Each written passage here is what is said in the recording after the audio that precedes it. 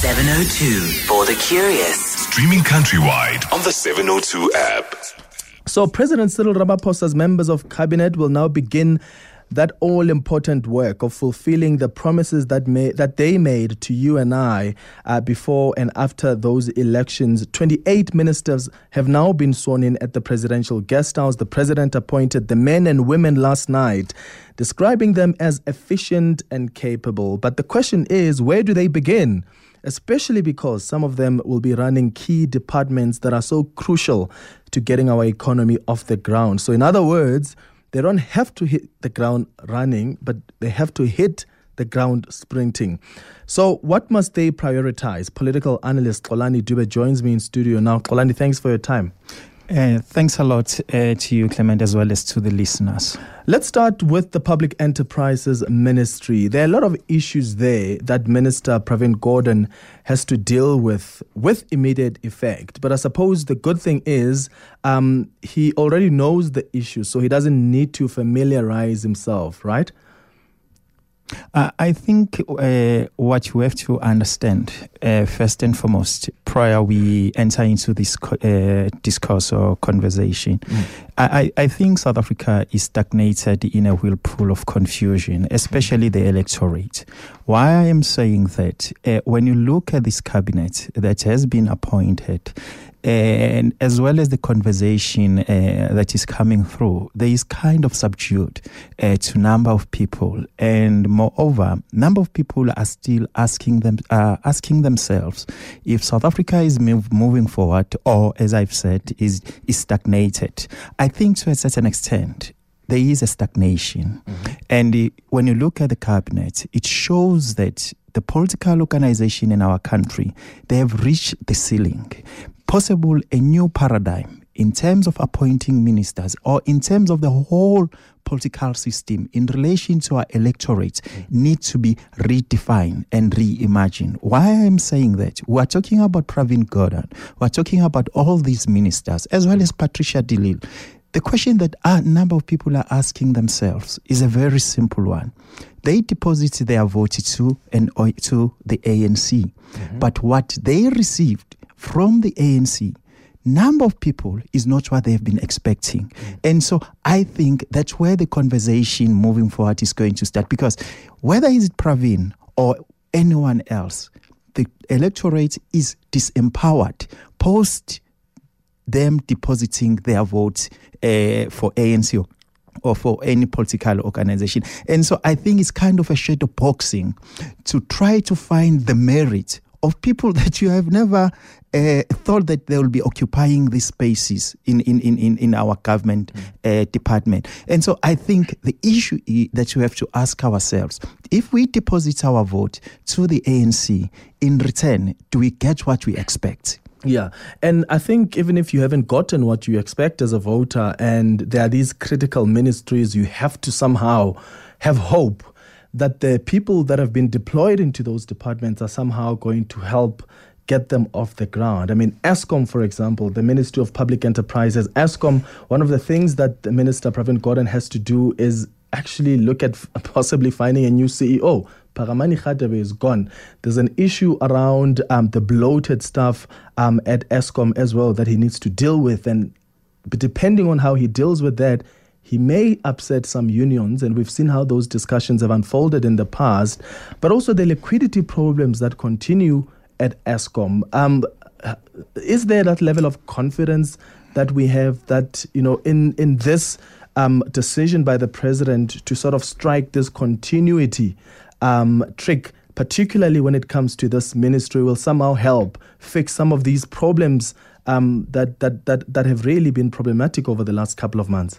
What is good, Pravin is not new in that department. So as well as our president is not new when it comes to the energy crisis in our country. Remember that once he was heading the war room, that was supposed to find the solution in our energy crisis, of which that war room, you and I and a number of listeners, they do understand that war room never came out with anything tangible. As well, there are rumors from the energy analyst, of which are not confirmed, that to a certain extent, Pravin Gordhan was interfering on how to run Eskom. And, he is a man that is entangled in lot of issues in relation to his leadership quality, his leadership conduct to those who are below him, as well as the kind of a person who he is. And look, we have to understand that when it comes to the issue of energy, the energy in our country, as I've always arguing, that we are entering a period of minerals and energy complex, of which that's where lots of revenues, so-called the ruling elite of our country, have so much interest to, because through energy, look at Glencore, look at the what you call it, independent power producers. And so that sector is a sector that I think us as the society, we need to democratize it in terms of a discourse. Because for us to put our hopes on the precarious shoulders of Pravin, I think will be committing a serious suicide. And so I think we need to be at the forefront rather than to be docile spectators of the spectacles that is happening in that particular department. And so for us to say, to judge him, if he's going to be our Messiah or our Messiah, and so I don't think that we'll be doing a proper thing. Yes, Eskom is in crisis, so as South Africa is in crisis. And so Pravin is not going to come with solution unless as we come together and sit as South African and try to provide solution for our country in relation to the energy crisis. And unfortunately, we're not seeing that coming together that you speak of. I mean, you mentioned that issue of energy, and it's such a politicized element of what's happening at Eskom, because you sign agreements with IPPs like the former Minister Jeff Radebe did, and it becomes this big issue, and you've got unions charging at you left, right, center, and even unions that are affiliated with COSATU, which is an alliance with the ANC. How does he maneuver that political space of trying to say we need independent power producers, but also we have to cut jobs at Eskom because the stuff is bloated, but also trying on the other side to appease the unions? That's going to be a very complicated process for him. Look, a very simple thing. What is happening there in the energy sector in our country is what we call it a Hegelian dialectics, where they create a problem with a preconceived solution. Because that's where they make money. You get what I mean? They create a catastrophe for us, and then immediately they provide solution. And so it's a money-making scheme for the ruling elite in our country. Look, they were telling us that the nuclear is something that is beyond our government budget. But I can assure you, 3 years to come, we'll be talking about nuclear. So as well, the issue of coal. They were saying the coal in terms of carbon emission, we need to reduce it and so forth. But I can assure you, as we speak, our national grid is depending on coal, not on the IPPs. And so those I'm saying, these are Hegelian dialectics. Yeah. They create a problem for us, whereas they have a solution so that they can milk money out of the problems that they've created. Okay, let's talk about another department now, the Department of Agriculture and Land Reform. It will be headed by Minister Thoko Didiza. We know the discussion and the conversations that are being had about this issue of land reform without compensation. There's the issue of funding for this Department of Land Reform, because for the longest time, there's been very limited funding, yet government has been having these big, ambitious plans around its land reform policy. Where do you think Minister Thoko Didiza needs to start in this ministry, given how politicized this issue of land reform is? It's alienated some people, some people from the business sector who initially said they had faith in this new dawn and the Tumamina dawn. And now they're saying, if this is what you'll be pushing for, then we are not committing to be working with you. So again, another problem in that ministry. Is that ministry, one can say, we need not to judge her. You get what I mean? Because he is inheriting what you call it, the historical objective of the ANC. And they had an opportunity to demonstrate their commitment to their historical objective. And they failed. Of which is to expropriate land and redistribute it evenly and justly to the South African society. And they've not done that. They failed. And another thing, again, the EFF and others in Parliament, there's so much flip-flopping in South African land reform policy. Because if we can ask our government, as well as the president, to say, tell us what is the land policy in our country. Because if there is a land policy, we will, as citizens, first and foremost, before we talk about land reforms or expropriation, we need to interrogate the policy so that we can see the loopholes. Because now we talk about policy and others are talking about constitution to amend the section so and so forth. And the expectation is still there. You get me? And so I think that there is kind of chameleon tactic from the ANC. They are flip-flopping because they think that once they touch the issue of land, they might have, I can say, that no one wants to, at the end of the day, to say, I brought this legacy of destroying the South African economy, as if the South African economy is still strong. If you understand why I'm saying that, we live in what Thabo Mbeki said, there is a world for the saved, and there's a world for the outcast. You get what I mean? But the world of the outcast is expanding.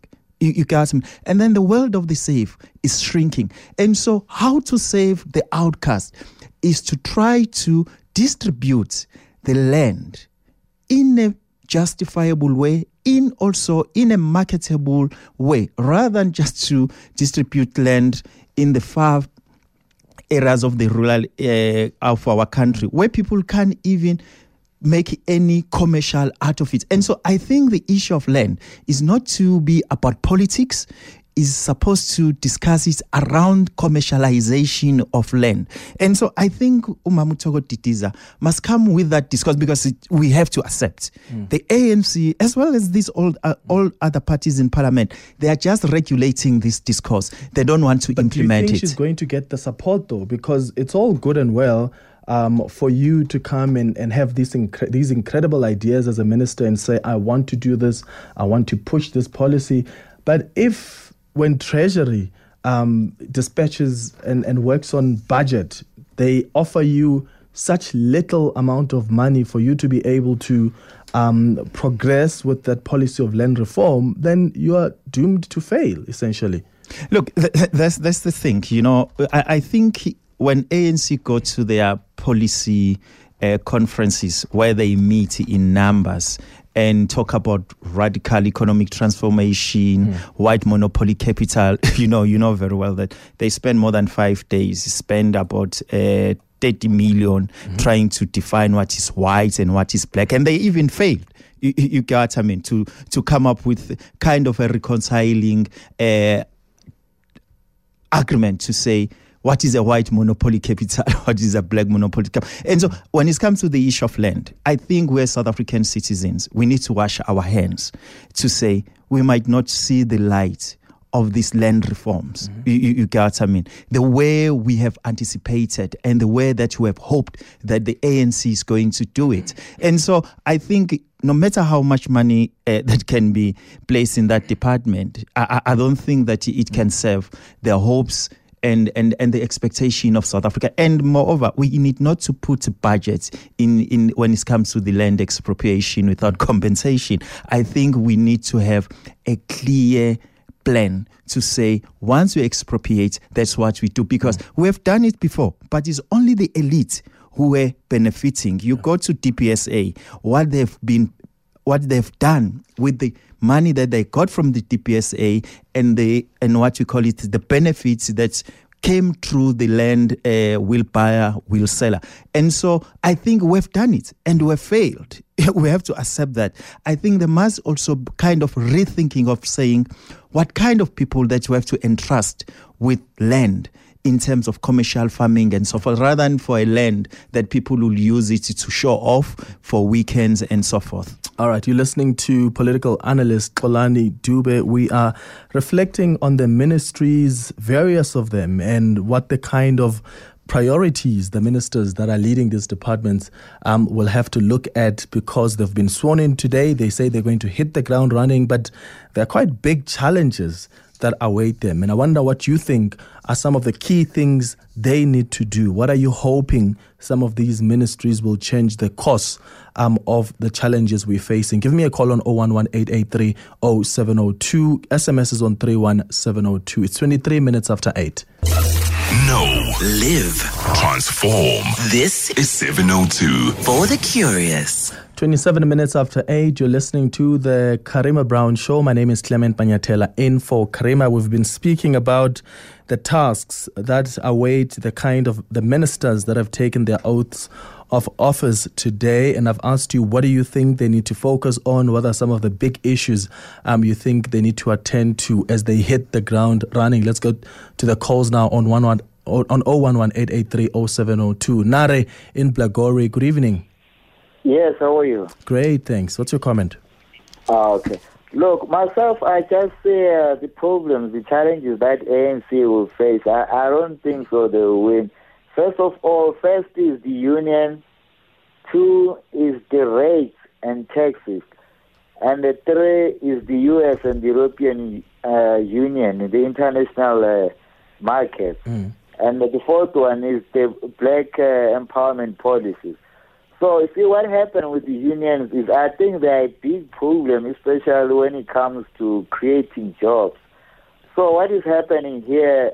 The unions, they win in the public sector. Yeah. So, and when every year they're asking for more increases, they always win. But what happened? They win at the expense of taxpayers. A lot of money is spent on the public sector, on the private sector.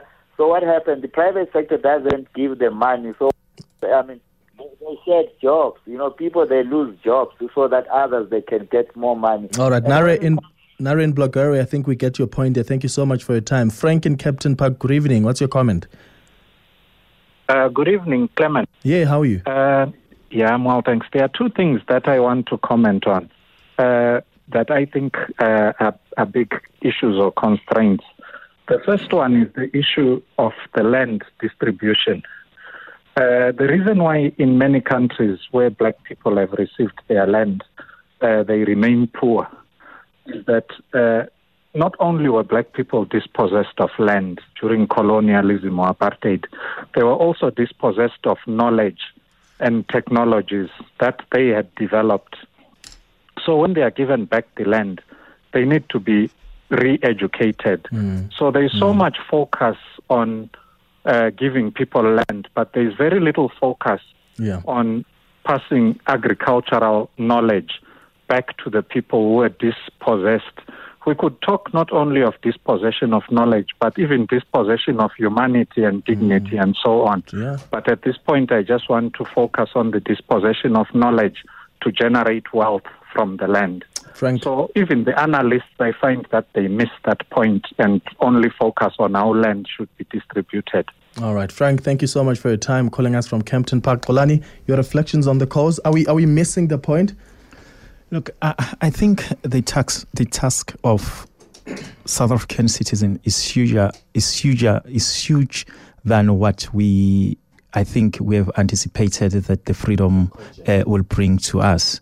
And I don't think that these issues can be solved by Africans, black or Indians or colored or white alone. I think they need kind of a collective wisdom, and we need not to exclude anyone in terms of trying to find solution, because the cleavages that we always witness when it comes to the issues of land, issues of radical economic transformation, it seems as if we are trying to expropriate wealth from the others in order to empower the others. But I think we need to reach the middle ground where everyone will feel comfortable. And so I think this is the responsibility of this new dawn on how to craft a discourse that will make all the extremes to come to the center so that they can have kind of a new vision for South Africa, because we can talk about expropriation of land and all these other issues, but if we as South Africans, we don't have a collective vision and a mission as a country, I don't think that we will go forward. And so that's what the responsibility of the National Development Plan, but it's failing to execute such kind of bringing or being a homogeneous entity that will bring all the South Africans together. All right. Look, thank you so much for coming through. Xolani Dube is a political analyst. Thank you so much for reflecting with us on the ministries and having a discussion around what some of the priorities of these news ministers are going to be. I mean, there's